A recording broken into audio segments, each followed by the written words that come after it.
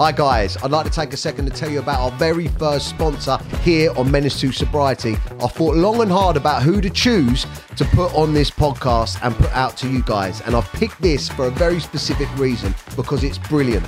I want to introduce you to the Morale app. This is an app where you can literally send great morale to your buddies. You can anonymously ping over messages to lift your friends' morale. It's brilliant. Ideal for this podcast and the viewers. The Morale app is an antidote to social media and an app designed to enhance human connection with your friends and combat loneliness. It's one of the biggest aids to mental fitness, and for many people in recovery is a sense of community, closeness and connection with others, and Morale is designed with the user in mind, not like other social media platforms. Download the app and add your friends to improve yours and theirs motivation every day. The Morale app, basically, ping your pal some morale. Just a menace, just a menace. Menace to sobriety. Just a menace, just a menace. Just a menace, menace to sobriety. Just a menace, just a menace. Menace to sobriety. Hello, ladies and gentlemen, and welcome to those of you that are viewing or listening at home. Put your seatbelt on, pull up the old handbrake, and get ready to go on a ride. This is a very interesting guest that we've got coming on now. Just to give you a bit of background before I introduce this gentleman to you, I came across a story, an article, and I read it, and I was like, I'll just say it. I was like, fucking hell. It's mental, but also inspiring. And I believe this podcast is all about, no matter who you are, where you're from, what you've been through, the podcast is all about giving you something to listen to that you can think, well, fuck me, if that has happened and that person can become that person, then whatever I'm going through, I'm more than capable of turning it around. That's what this podcast is all about. So on that, I'm going to introduce Pastor Mick Flemming. Hello, mate. Yeah, man. Good to see you. Well, let's stop. First of all, where are you from? Your accent, where are you from? From Burnley, so East Lancs, Lancashire. Right, okay. Sound a little bit similar to my missus' pet. They're from like Tilsley, which is Greater Manchester. Yeah, it's not far. Not far. But you're a northerner, yeah? I am a northerner. How do you feel about being in London? It's weird. Yeah. No proper chippies, and people look the other way when you talk to them. You're not meant to talk to no one, that's why. It's weird. It's really weird. My missus is northern, and it's funny that you say about the chippies, because we've got loads of chippies around us, and she always goes to one that's really far away. I can't tell the fucking difference in the chips. And she's like, no, the chips are shit from there. But you'll know. Know. If you're from up north, you'll know. Definitely. But yeah, I've been doing these cold water dips as well that they like reset you. And my missus, and I'm in there like 30 seconds. She just gets in. She's like, it's like a fucking bar up north. Yeah, they are. I'm telling you. But right. So yes, this is crazy. First of all, your book. You got the book here, Pastor Mick Flemming, Blown Away. And this will give you a little insight about the road we're about to go down. From drug dealer to life bringer, all right? So my guy here has had a mental life, but also, just in tune with the podcast, you're sober now. How? Yeah, 13 years. About 13 years sober. We'll get into that, but before we get into that, how'd you become, because you were like a gangland enforcer, weren't you? A life of crime, turned pastor, found religion, clean, sober, inspiring. They're even making a film about you, aren't they? Yeah. But take me all the way back to the beginning. How did your life start? So what it was, Daniel, really, it's sad beginning, really. So really good mum and dad. Yeah. And then I went out one day to school, skipped off to school, and I was a proper mummy's boy. Yeah. All sisters, soft as all. And I got attacked and I got raped on my way to school. Devastating. And I even went into school. And it was like the world had gone in slow motion. Couldn't speak. How old were you then, if you don't mind me asking? By 11, yeah. And I went home, and this man had said, I told your mum and dad, and then he'd kill him. And he said he'd kill your mum and dad? Yeah. But back then, so I knew nothing about sex, drugs, nothing. You're just like 11 years, probably like a 9-year-old now, 8 or 9-year-old. So I went to bed that night, and I remember crying. I bit the pillow like that, because I thought if they heard me cry, then they might get killed. Yeah, oh my God. Petrified. So I stopped crying. I never knew then that I won't cry again till I was about 42. Fucking hell. But what happened, Daniel, I got up in the morning and I went downstairs and I was like, got to tell my dad, I'm going to tell my dad, I'm building myself up. And he walked in through the door and he said, come in, son, sit down, your sister's dead. The next day? The very next day. So I just went. Oh my God. Never spoke about it again. That was pushed. Yeah. Pushed down. Straight away, drugs, drink, anything I could get my hands on. Quiet little boy. Just went. He'd gone. That's. I mean, people talk about trauma from a young age, but I mean that's another level. And so, oh man, sorry. So that happened to you, and then you became a teenager. And what were you like? So I was like, I knew how to make money. So I could always get money. But I used to get like, I used to steal money. Don't get me wrong, but I liked the. You know, my mind's kind of like really quick sometimes, and it's like I like to plan how to get the money. So the plan was more important than getting it. Then I'd like other people to not know I'd done it. Right. Like you're a secret, you're a secret fantasy, really, secret assassin sort of thing. But like for yeah. So I'm committing lots of crime. What sort of stuff, like pickpocketing and or like robbery? Yeah, also. So I think by the time I was 12, I used to put like a jacket over the back of a chair in my bedroom. I used to practice stealing the wallet out of it and all that sort of stuff. I wanted to be bad. Yeah. Because I just thought, like, to be good was soft and weak and we're going to get you hurt, really. Yeah. And that's what I did. And then it sort of progressed. But it was when I found cocaine, which there wasn't a lot of cocaine in around where I was anyway. I never heard it when I was about 19, something like that. And that changed everything. You know, this were in the 80s. There weren't loads of it flying around there. And it was like, oh, thank God. It was like... Yeah, it has that, yeah, it has. Later, somebody showed us how to rock it up to make crack. Do you know what I mean? That was much later, but that when it got to the point of me taking crack, that was just like, all bets were off because with crack, he's do a gram a day, he's not even, do you know what I mean? So, so you need a lot of money and you need to make a lot of money and you become more psychotic. So your brain gets more psychotic, you become poorlier quicker. So that means stays in mental health institutions and you're taking bigger risks to do the same thing. So I ended up, you know, with a shooter down back of my pants in my own town doing stuff which I never did. I didn't do anything in my own town. I used to sort of be paid to go to different places and I kept it like that, you know.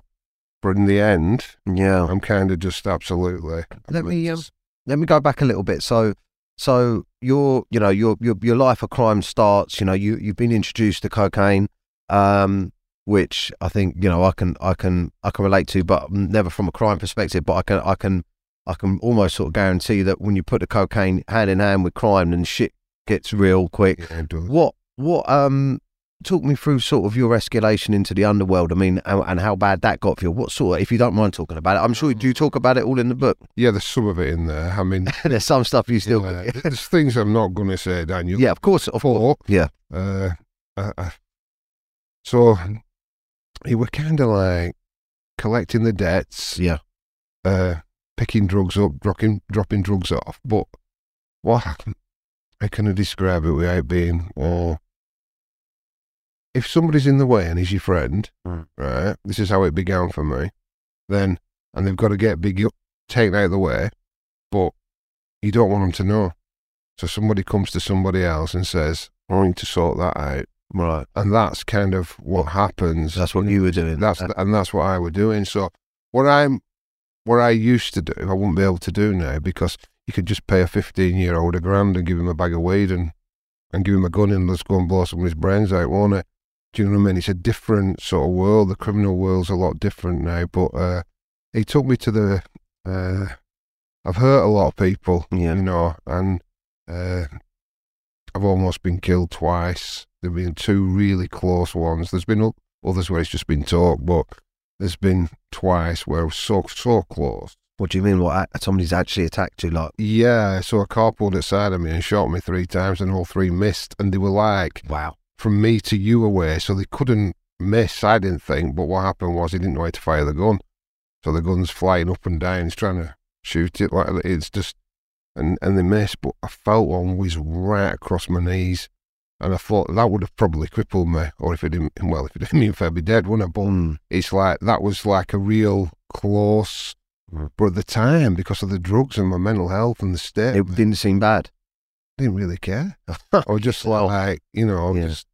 And was that the first time? Or was there a time after that? There was a time after that where I left this lady's house, and 5 minutes the ice gets done, and they would have killed me. 5 minutes. Wow. They just missed it by 5 minutes. I must have literally just drove away. Wow. And they would have killed me. Yeah. So you're sort of into this now, and this is your life. Was there sort of a pivotal moment for you that stopped the crime and the drink and drugs? Was that at the same time, the drink and drugs and the crime stopped? Yeah. So it was like I sort of like, you see, I've sat here with dog collar on, so I've got some faith, and I didn't have faith before. So my life's gone in a different path now, and there's a couple of reasons. I mean, two of them, Daniel, really are. So a pivotal moment was I'm collecting a debt, so I'm going to call it that. And I pulled up outside a gym, and I had a gun in a carrier bag, wrapped up in a carrier bag, and I'm in a stolen car. And I'm waiting for the guy to come out of the gym. And he walks out of the gym, and I walk out with a gun down at my side, jumps out like that, and he's got 2 kids with him, 2 little girls. I wish I could say that would have bothered me, or did bother me, but it didn't. My heart had got really hard. I didn't care, by this stage. And he had hold of their hands like that, and they were about 7 and 8 or something like that. Oh my God. Of age, like that. And light started to shine off the hands. And it really and truly hit me in the face, and I couldn't see, maybe 10, 15 seconds, and they walked past. As they walking past, start sweating, start shaking. I feel really emotional when I say it. I started to be sick, and I split something inside my stomach, and there's blood coming out of my mouth. There's blood all over. I look like I've been stabbed up. I jumps in the car. I don't know what's wrong with me whatsoever, and I shoots off, just drives down into this industrial estate, and I pulls up. Do you know what I mean? Excuse the language. No, you can feel you like, yeah. It's just how I felt, literally just. So what? There was actually internal bleeding. There was something. Yeah, had happened. what happened was, something had happened. So I ripped like a little pipe thing in my stomach. I think we just retching, just being sick, and and all the blood's all over. So I look a mess. I look like there's blood everywhere and snot, and I've got water coming out of my eyes, right? And I'm thinking, am I crying? Because I haven't cried for 40 odd years. And so I don't know what's wrong with me. So I pulls up, and I said like a prayer, like first time probably, well, since I was that little boy really. And I got the answer straight away, nothing. And I thought, well, if there is a God, the things I've done are too bad. He's not even bothered about me. And in a second, I just picked the gun up, Daniel, and I just put it under my chin, and I just pulled the trigger. Oh my God, mate. And it didn't fire, it didn't go off. And I believed in that moment, just in that second, there must be a God.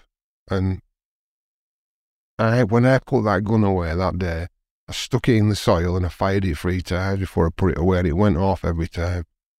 Now that was the thing that said, I believe there's a power bigger than me. That must be some, yeah. But it came when I didn't believe, if you know what I mean. When I'd gone 2 fingers up to God, bang, and they talk about, Christians might say people being saved. That's the terminology they use, but I felt it was literal for me. And listen, I wish I could say that I didn't take a drug from then on, or didn't have a drink. That's not true. I went after, and I smoked crack, and I had a bottle of vodka, and I got a bit off my head and stuff like that, trying to process it, but something different had changed. And then I got nicked the day after, so armed police nicked me, and I'm thrown on the floor. Minor offence, but they knew that I might have firearms on me, so they always came that way. And they got me. They got me locked up, and then they started to interview me, and it was like, I was never one of them that said, no comment, no comment. I just think about something ridiculous and talk about it. Absolutely. Just to wind them up. Yeah, that's all I did, and I won't talk about anything else but this ridiculous thing that had got in my head. So they were like, about firearms and stuff like that. And I just go, do you think there's giraffes on the planet Jupiter? Start rolling with it. Why? Is it too cold? Yeah. Maybe there's sheep. Because then you definitely won't trip up. I won't trip up because I'm just stuck. And They put you in a mental house, did they? They did. They did. Honestly, Daniel, I got sectioned from there and I thought, but I didn't get charged with anything. Right. I ended up in a psychiatric unit, and the most amazing thing happened in there. I gets in there, and I had like the patients giving me cigarettes and stuff. I'm thinking, what's going on here? I thought, these people are all right. And this guy comes and sits next to me, starts talking to me, patient just like me. And he said, he told me about he'd been abused, and he'd been systematically abused, and he'd been tortured. This man, yeah, when he was younger. Yeah, and he had schizophrenia, really ill enough. I said, like, sort of, I had been abused, like, I said, but not like that. And he looked at me and he slammed his hand before he went, don't you ever say that. He said, once is the same as 1,000 times. And you know what, Daniel? I felt like I wasn't on my own anymore. Because I never heard anybody, I never told anybody. Yeah, well, you'd never said it out loud. No. And I never heard anybody else that had said it. I didn't know anybody that had. And that kind of helped me a lot. Sort of like, it was the beginning. And then I'm in a psychiatric unit, no drugs, apart from the ones they're giving me. And no drink. So I'm getting sober. But that, honestly, it is in that book, but when I think he's mental, I still wanted to get off it. Yeah, of course. What am I going to do in here? And I found these sachets of coffee. So I ripped them over, I racked them all. And you were sniffing lines of coffee. Coffee. A nurse walked in, she went, Mick, what are you doing? I went, well, you won't give me any proper drugs, I can't stand it. She went, it's decaf. So you've got like big shot gangster, sniffing decaf in a psychiatric unit. Fucking hell. That's when you know it don't work. That's good. It don't quite work, but that was the beginning of my recovery, because I came out of there for the first time in my life. No drink, no drugs, just me. Yeah. Oh man, there's so much to go back on there. Like, it's crazy. But I mean, first of all,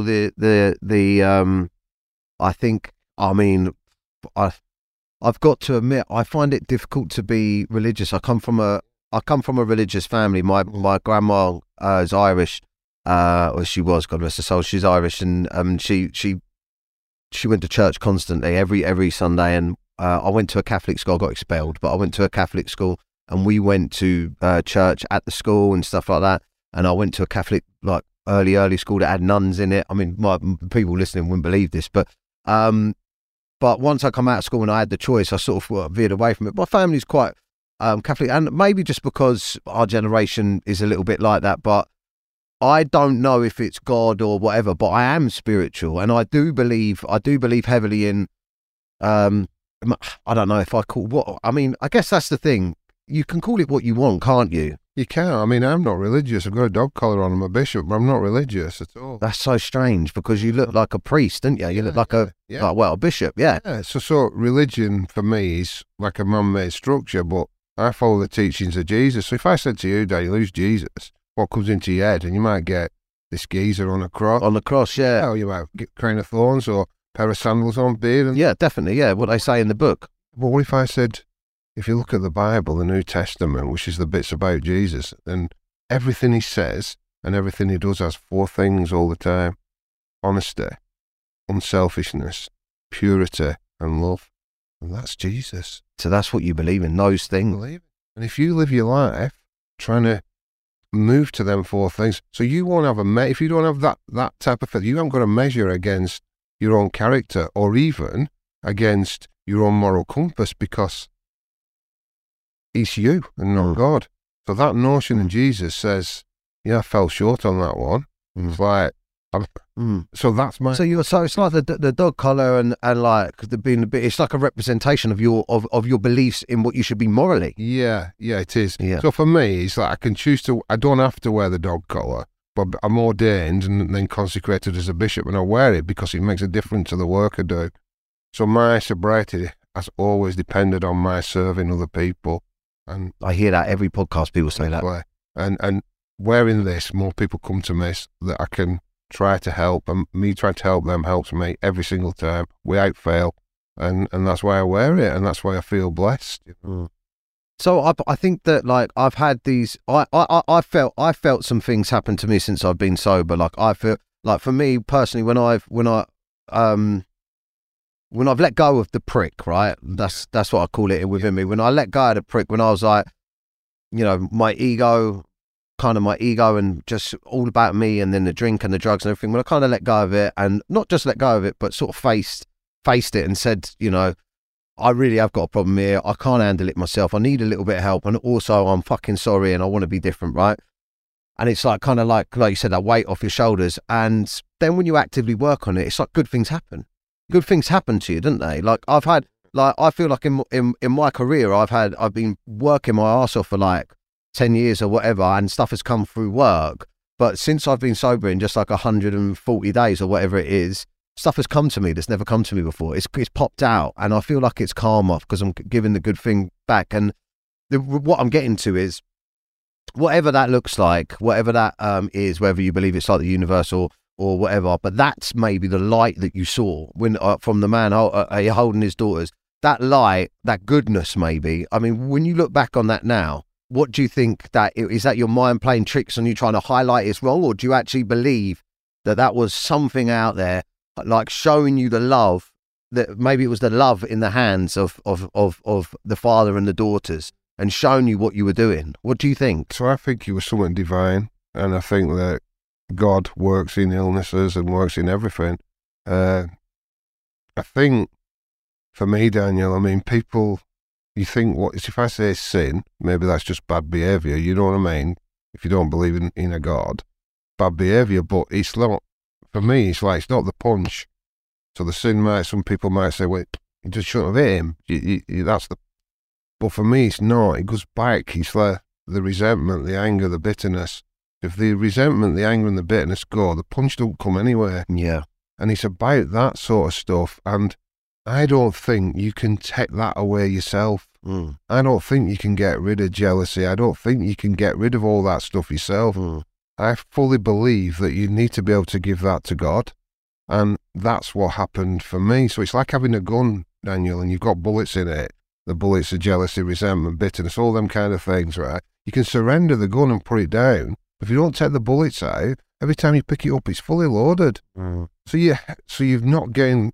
If we're talking about sobriety, you pick it up there, and you're just going to go bang, drink again, bang, have another wine, because you're going on. You'll still have that. It's all right until something happens. Yeah. Spirituality's fantastic till something happens with my kids or my missus or work or something. Until it's me. Yeah. And it's much more difficult. Yeah. You know what I mean? And if you've still got a gun that's fully loaded with all them things, you are going to drink. You are going to use. I'll guarantee it. Yeah. But the faith empties the bullets from the gun. Yeah.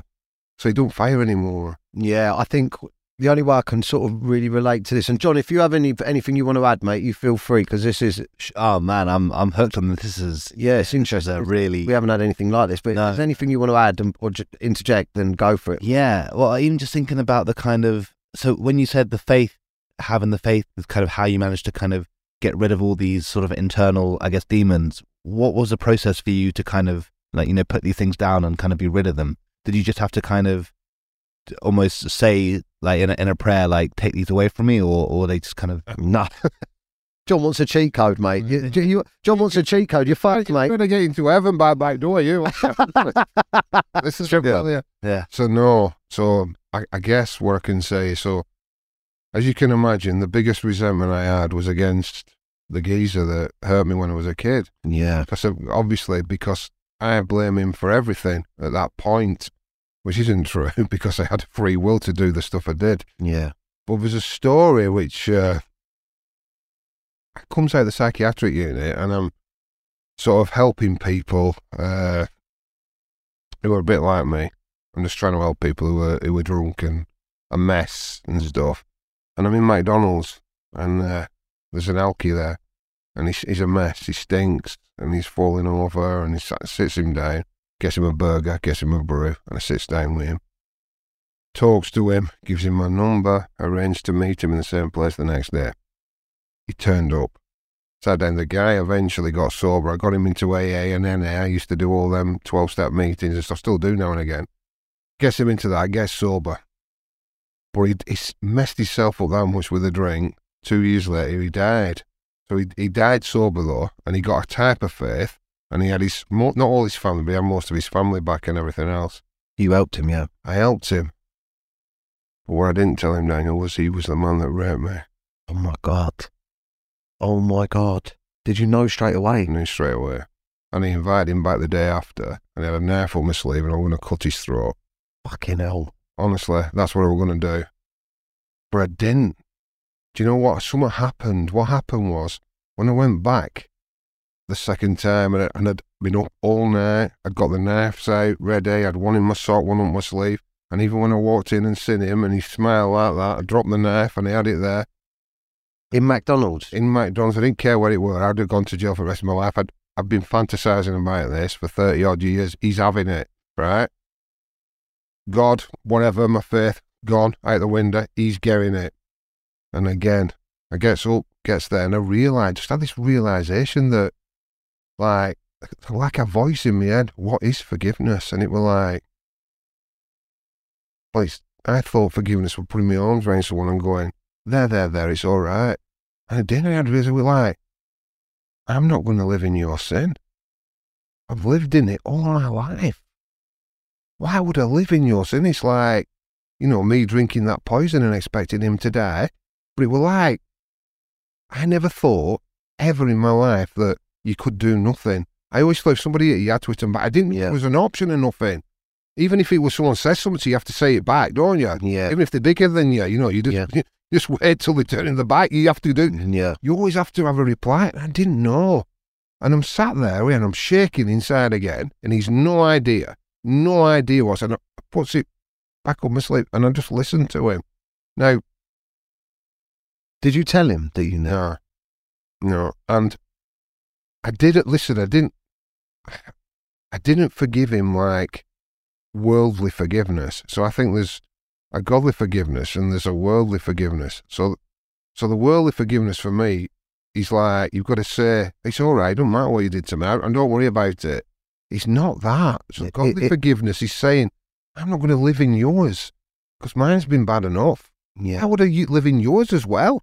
Yeah. You know what I mean? Get my head around it. I think it's like, like if you had killed him, then there's no way you're ever moving on. There's no way you're ever, he's going to be a part of you for even longer, I mean, he's always going to be a part of your thinking, but I mean... Sin don't stop, does it? What happens is... his sin becomes your sin. Yeah. And I live in it, and I go to jail, and hurt people in jail, and I get hurt in jail, and then I might come out, and my life's finished, and it's over, and I've done nothing with it. So sin is almost like a state of existence and living rather than the actual... Exactly. Okay. Yeah. Do you reckon that's, the whole idea of turning the other cheek, is that it's on literally a level rather than interest? 100%. Yeah. Because that changes everything. Yeah. It changes absolutely everything. So it's like, it's kind of like, it isn't saying it's all right. No. He's saying I'm not going to live in yours. Yeah, it's such a... Literally, it wasn't easy. And then when you say, like, them two things we talked about there are the things that moved me on spiritually, which has helped me with my recovery. So there has to be something bigger than me. There has to be something put you in the same fucking McDonald's as him. Yeah, exactly. You know what I mean? And I recognised him straight away because I'd seen the fit all my life. I've been waiting for him, and I hadn't seen him all them years. And I hadn't seen him, and the moment I see him, I'm sober. Like, yeah, it's like if you had seen him when you were off your nuts and were walking around with a gun in your pocket. He's done, isn't he? Yeah. And it's like God got you sober so you could face this man. I think so, and that has been like a catalyst for me of like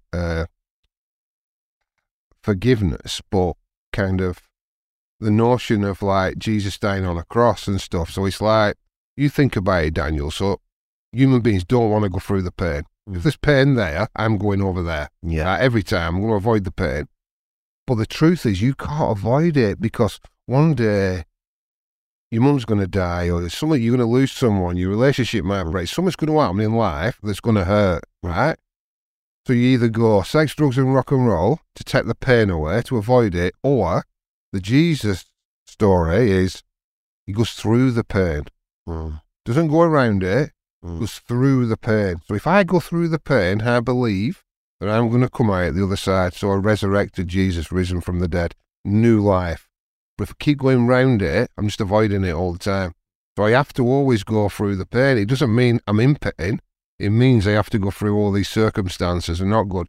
By not lying, by not trying to dodge it, by facing it in truth. Because it's easy to, isn't it? You know what I mean? Yeah, I'll just tell you a bit of a lie so you can still like me. I can relate to it again. Like I'm saying, I liked the way that you started when we started talking about Jesus, like how you saw Jesus, because I can't, I don't believe. I think I think I don't believe in like Jesus and God and stuff like that. But like I said, I definitely believe that there's a higher power, or there's something more to it. I believe that that when you put good things out, they come back. I'm a firm believer in karma. Like I'd never knock anyone for money.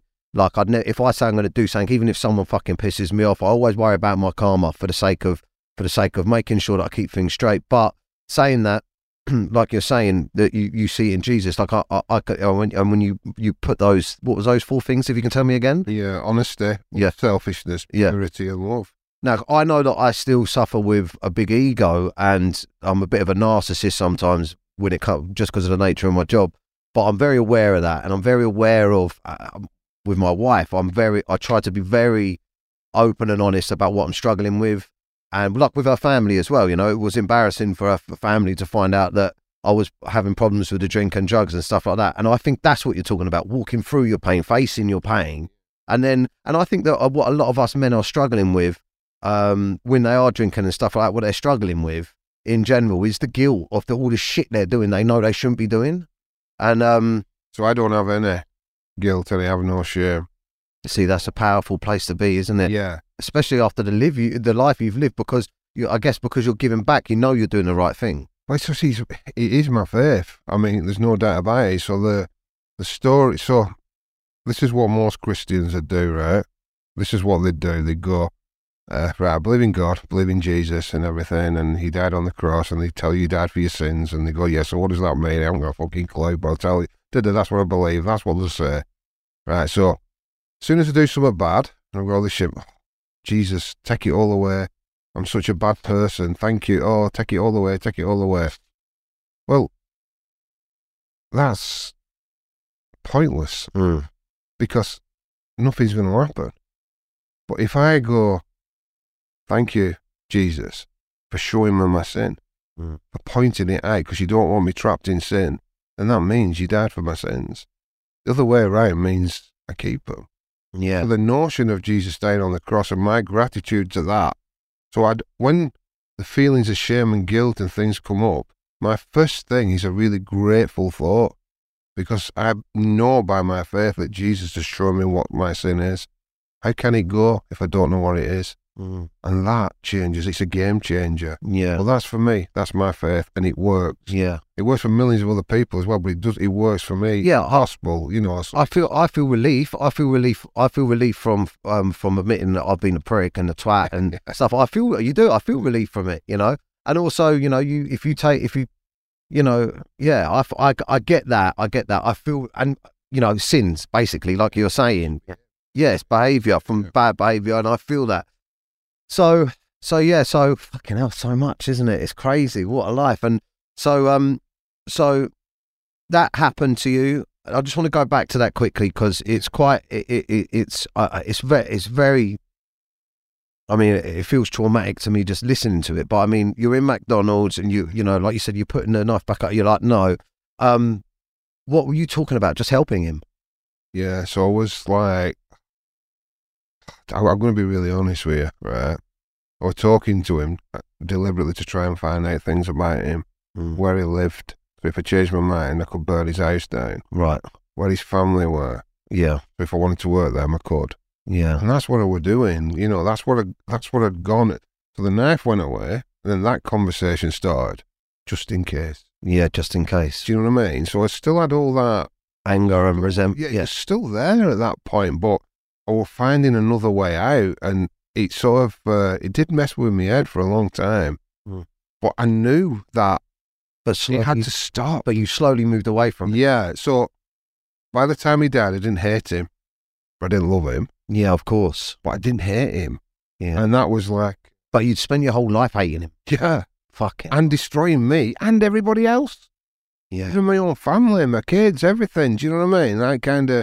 I would treated everybody. Do you know what I mean? It's like, for that act that he'd done Yeah. on me, you know, so I really did get, I did get freedom. So forgiveness is choice, for one thing, but also it's not saying it's all right.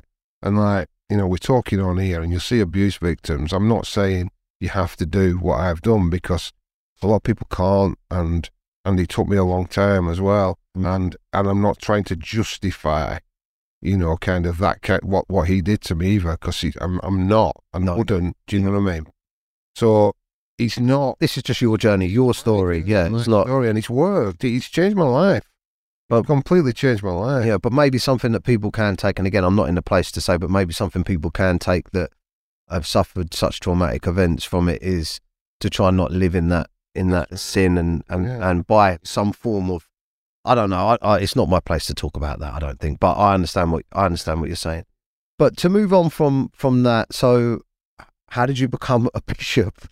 Well, it's a bit nuts, isn't it? So It's a bit nuts. Yeah. Like, so you're gonna love this. So so I'm in a homeless hostel. I ended up in a homeless hostel, sober and clean. Yeah. This is just, and I had a vision. Right. So now I know that there's loads of people going to say, listen, he's out of a psychiatric unit and he's not long off the crack. You know what I mean? And listen, and I accept that. Yeah. And I completely accept that. But I believe God works even in your illnesses. Right? Yeah.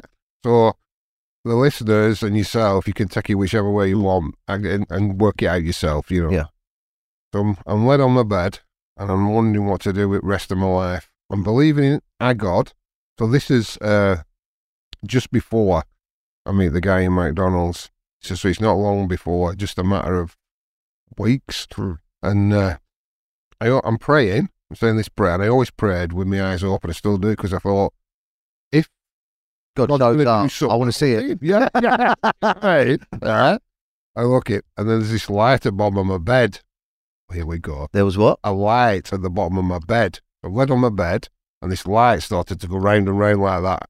Daniel, I swear it was real to me anyway, and I still believe it's real because I experienced it. There's an angel at the bottom of the bed, right? All white. Wow. And I went, just stunned. So I went, all right. Yeah, all right. You know, like you would if it's an angel. All right, pal, how's it going? I went, yeah, dead sound, yeah. Right, well, God wants you to do something. I went, all right, yeah, sign what? He wants you to go and stand next to this brick wall at exactly 7 o'clock, not 5 past, not 5, you've got to be there at exactly 7 o'clock. Tells me where it was, and it's like 2 minutes away from where I'm in this homeless hostel. Will you do it? I went, why? He said, will you do it? I went, yeah. I went, right, all right, see you later, pal, be back. Right, went, and I'm thinking, right, mate, you need to go back to hospital, right, first thing. It does sound mental. Yeah, of course. You need some medication, or something, it's not right. You're not well. Do you know what I mean? And I'm like, but then it gets to like nearly 7 o'clock. You know, thinking, oh, mate. Shall I go? Thinking, shall I go? No, you're nuts. Listen, don't tell anybody. Just never speak about it again. Just leave it. You've just seen stuff that's not there. No, I'm going to go because I've no to lose. So I went, and I leant against this brick wall. I used to smoke then, so I'm just having a fag like that. Looks at the 10 o'clock. You can see it, and you can hear it. So long 7 o'clock. Puts the fag out on the floor. I thought, you're just an idiot, mate. What's happening? I'm just going to walk off. This guy walked right corner. He went, all right, Mick, I bet you didn't expect to see me here. Honestly, and I absolutely nearly freaked out. I went, what? Couldn't speak. I went, no. He went, come in, it's anonymous. I went, what? And it was my first NA meeting. What? And he took me into the meeting, and I found a conception of God in that meeting, a higher power. The guy worked in the homeless hostel I was living in. I never spoke to him, but I'd seen him through this like a little window thing. He wasn't my worker or anything, but I'd seen him, and he was in recovery, and he was like 20 years in NA. And he just happened to walk round to that meeting, to that thing. So then I'm like, this might be it. Yeah, I thought, well, I'm definitely not going to tell anyone that an angel sent me. You know what I mean? Because loop de loop. Yeah. So I goes back the day after, the same time, praying again. Yeah. And the angel lands again, right? Wow. In exactly the same way and everything else. And I went, you'll never guess what happened, mate. I'm telling you, blah, blah. He went, yeah, I know. I went, oh, yeah, you probably will, won't you? He went, right, God sent me and he wants you to do something. I said, what's that? He said, he wants you to forgive the fella that hurt you. I went, no chance, I swore. I said, I don't care what you are, I don't care who God is, never going to happen. And the angel said, you will. He said, and when you do, God's going to send it all the way around the world. And I went, aye, all right. Later that happened and I'd forgot. The angel. Yeah, but what happened as well was the message in the book and everything, it's gone all the way. It's an Amazon bestseller, wasn't it? Yeah. And loads of TV stuff and that. And the message that the message that I want to put out there, that people can get sober, they can get clean, they can get a better new life, they can get salvation, they can change their lives and their hearts can be changed, has gone around the world on the back of that. So, okay, I might have been still poorly. It might have just been fluke. But what was said happened. So I just think, for me, it's really simple. I just think, if God worked in my illness, he worked in my illness. And that's it. Yeah. It don't matter, does it? No, it doesn't. Yeah. Do you know what I mean? And I'm sat here talking to you on the back of that. Yeah. Wow. Daniel, how many people have you had sat talking to you on the back of talking to an angel? Like, It was still sober. oh, man. Oh, that's crazy. So that was, so like I say, I'm not here saying that it was real or not real. I love the way that, you have a very good, you have a very open way of looking at everything, and I like that. Like even the way down to your openness around, what Jesus is. So sometimes, and I don't mean to put anyone down, but sometimes I speak to religious people, and I think for our generation, that's why it can be quite put off. You talk to religious people about God, and it is their way or the highway, what they believe, and that is how it is. And for someone to be a little bit more like, well, look, this is what I believe it is to me, but it can be whatever you want it to be for you. Do you know what I mean? Because I think that what I learned through church when I did go to church, and what my grandma used to say to me and stuff like that, is majority of the stuff that they're trying to share with you is positive stuff. And I think that men, especially men, I'm really in tune with what men my age are going through, because I feel like I'm definitely part of a massive generation of lads and women, but mainly lads I can relate to because I'm a lad, of lads that have not really had a problem with drinking drugs. They just drink and do use drugs at the weekend, but then they get responsibilities and a family and stuff like that, and they can't pick the family and that over the drugs because they need the drugs and the release and stuff. And you come to this crossroad like I've come to now, and you've got to make a decision. And unfortunately, they don't have the strength that you can get from religion or from Jesus and faith. They don't. And I think that's what I want to share out there. It's like it comes across in different ways with different guests we've had on here through mental health, mindfulness, working on the way you think, the way, but all of this stuff has been in religion for years to help you. Yeah. You're right. I agree with you. So I think there's the gospel message of Jesus, which is underlying what we're talking about now. And it's not built on religion. It's just built on faith in something else. And that's, so all the issues I have or people come to me with, I don't have an answer. But if I preach that message that I've talked to you about, if I speak that, it's that changes people, because I'm not God and I'm not Jesus, so I can't change anybody. I can't save anybody. I can't do anything. But I have a message that can. That message. So for me, Jesus is the Word of God. It's that message that I just as simple as we've had this little chat today. That's me trying to talk Jesus. That's it. Yeah, I mean, it's just sharing what you've learned, which is what I'm doing. And I think if like it's a lonely old fucking thing being look, it's a lonely old thing even considering sobriety if it's causing you problems, because it's your friend, man. The drink and the drugs are your friend. So hard. It is, and I even had a little bit of an argument with the missus that I was kind of telling you about it before you come in, and it's because I'm so sensitive. And you were saying we're so sensitive, aren't we? Yeah. The sobriety makes hypersensitive. Yeah. And we just had a little bicker about something stupid, something I'd said to her. She said back something, and I instantly thought to myself, you know, she said something. It was so stupid, something about me going to bed too early because I'm up at fucking 4:30 in the morning going boxing, right? And she said something about me going to bed too early, and I said, well, what's the alternative? You want me like this, or do you want me like that? And I suddenly realised what an horrible thing to say to her. Do you know what I mean? Like, do you want me to go to bed early, or do you want me to be back to the way I was before? And then I thought, oh, there's that old. Yeah, it's there, isn't it? That old sort of spitefulness attached. It's about you, isn't it? Yeah. And that's what we're trying to break free from. Yeah, making it about us, about our thing. But I think you know, lads out there, if you can find the answers in faith, then why not? Man? Yeah. So for me, what I've seen, people that have a type of faith, it, like what you were talking about, you believe in something that isn't you. Yeah.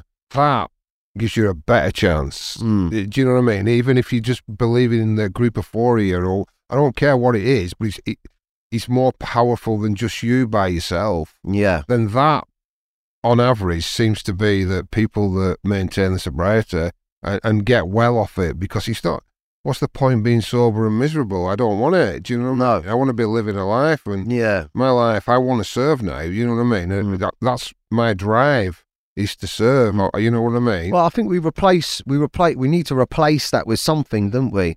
Oh, yeah. I don't. You know, some people look at, like, I'm very in tune with, like, visualizing, you know, what you visualize, and maybe, I mean, not knocking it, but maybe you visualize you visualized it in front of you, or maybe it is divine intervention or whatever, but that I feel like a lot of and it's difficult for our generation, 100% in it, John, like, people sort of frown at religion and stuff like that now.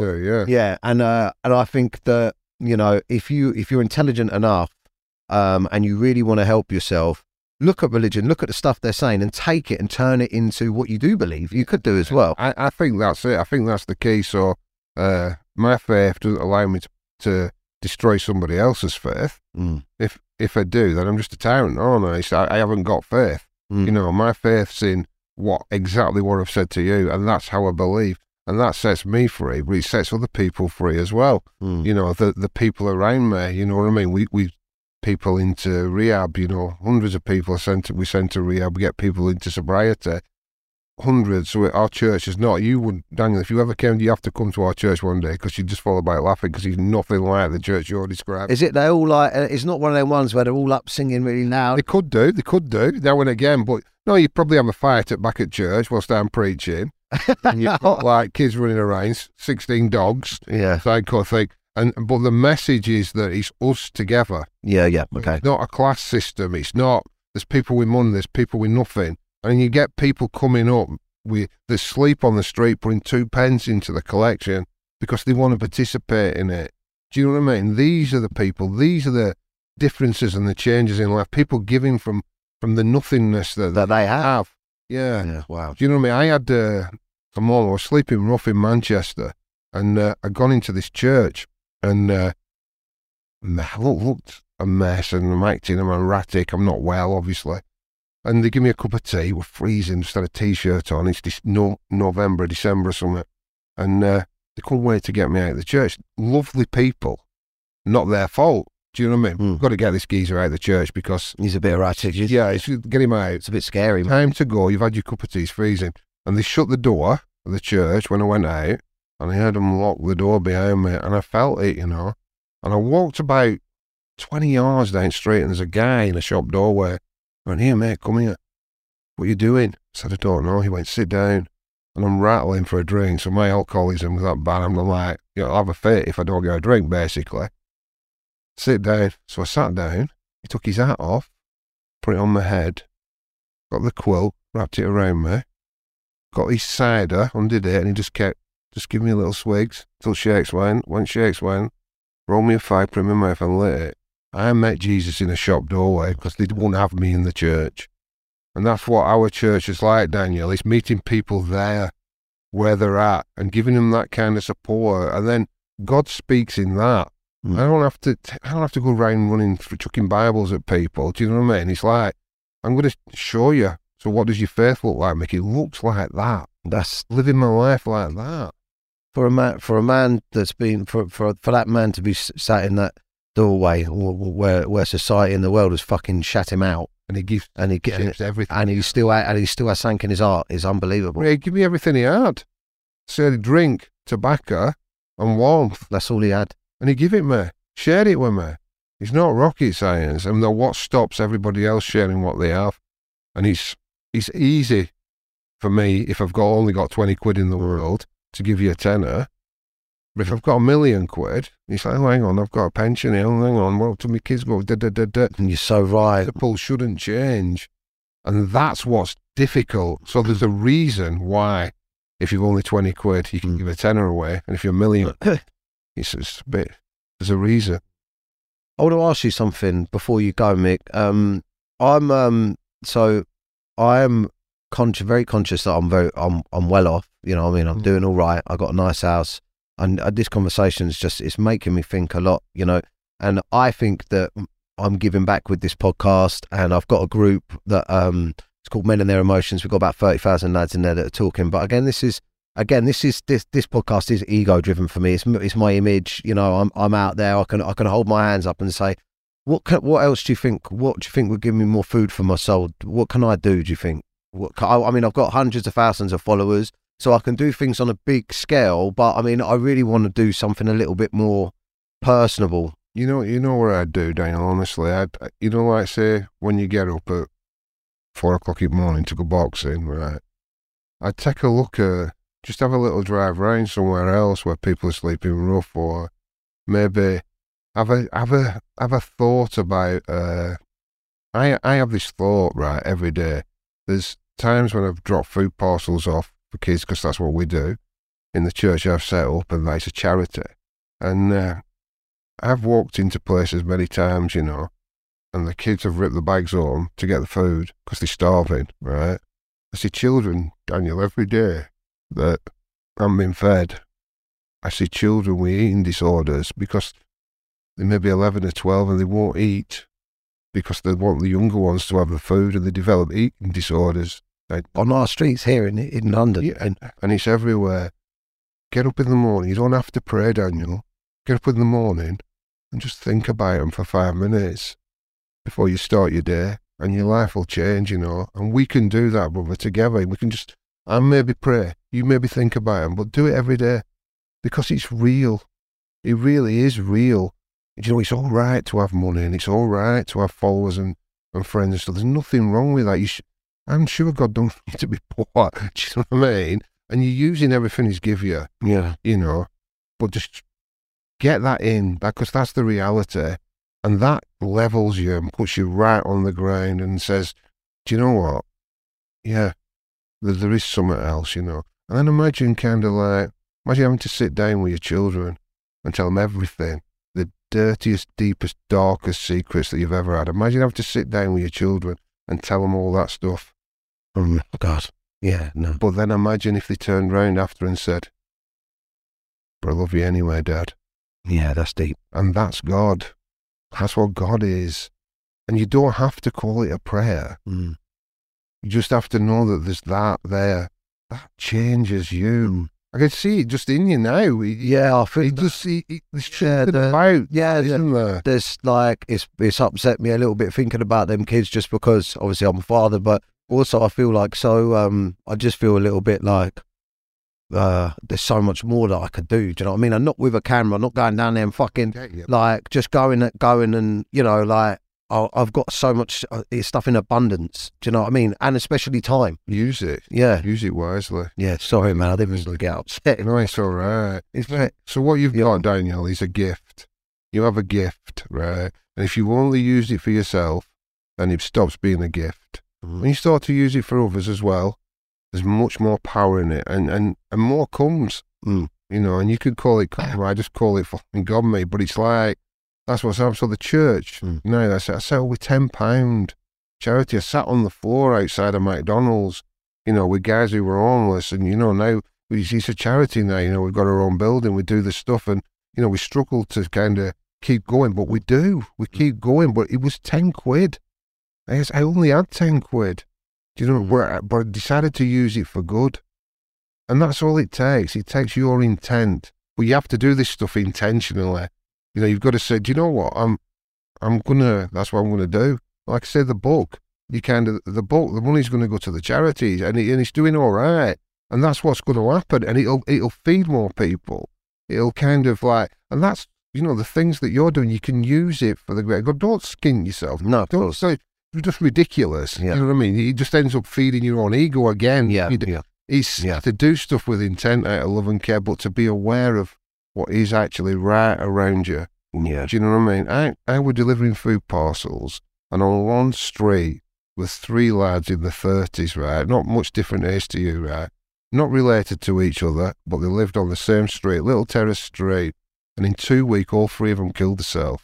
All 3 of them, you know? And it's like, the state of mental health is horrendous.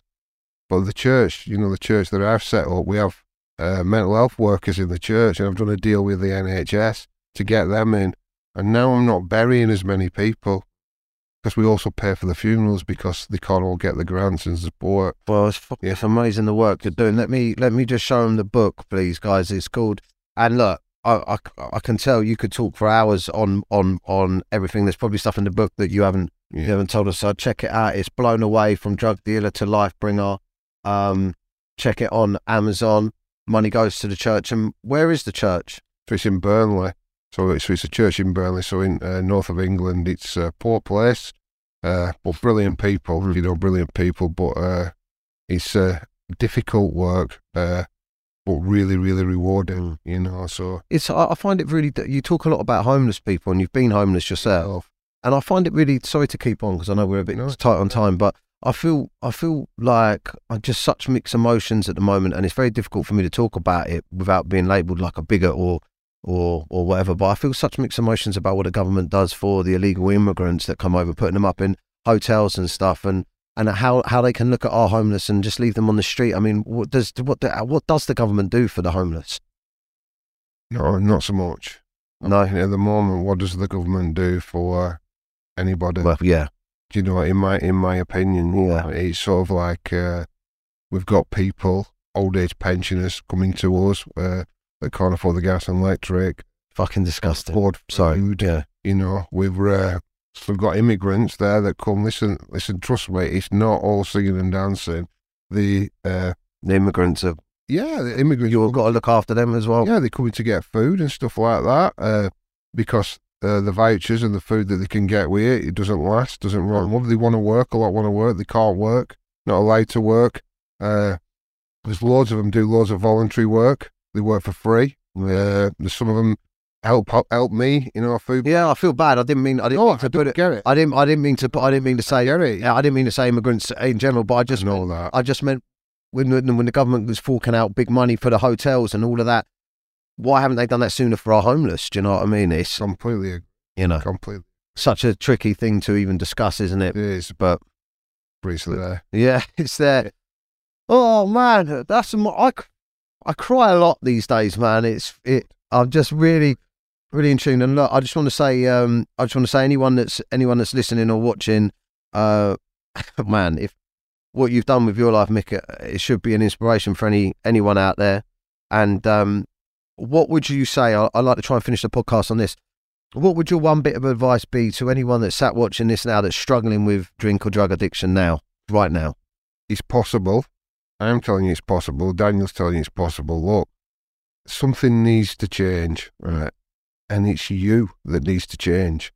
It's that simple, and there's a way out, you know, and even a prayer to a God you maybe don't believe in is something that's saying, I'm going to start on a different footing. Yeah. Going to a church or a mosque or a temple or whatever, an NA meeting, an AA meeting, something different to what you've done before. Because that's not working. Yeah, because what you're doing now is not working. And then looking around you and just saying, I guess we've talked a little bit about gratitude, undercover gratitude really. It's like, when you see the people that are far worse off than yourself, there's something that happens in you.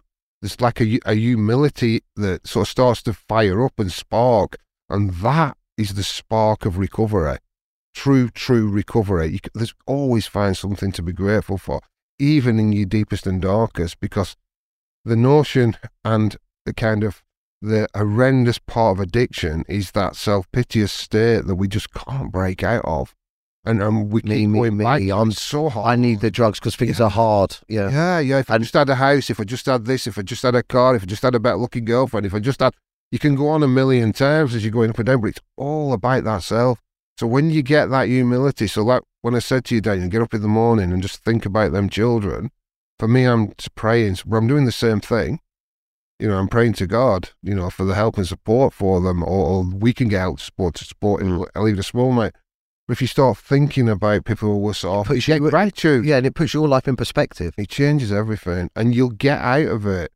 You'll get out of it. Don't try and do it on your own. If you try to get out of addiction on your own, you're likely to fail. You're likely to fail. Mick, thank you very much. Thanks, Daniel. Thank you so much for coming in. That was powerful. May God bless you. I don't know. Am I religious now? Am I religious stuff? Converted now. Oh, Yeah. You'll see me in that church. I'm just going to finish up on this camera. Mick, thank you so much for coming. Guys, blown away. Check his book out. The money goes to his church. I'm going to read it myself, but yeah, thank you so much, mate. Such a profound podcast. And guys, as per usual, if you've listened to this and it's connected with you, and you know anyone out there they're slightly struggling, please share this podcast to them, send it to them, tag them, and yeah, just give us some feedback. Just quickly, Mick, are you on social media? Can they find you anywhere? I'm on Twitter, me. Yeah, they can find me on Twitter. I think it's at Pastor Mick. At Pastor Mick. Let's get it up on the screen, guys. At Pastor Mick Flemming. At Pastor Mick Flemming. Go and let him know on Twitter that you've checked out the podcast. And listen, like, subscribe, and thank you. And whatever you believe in, reach out to it to find your recovery.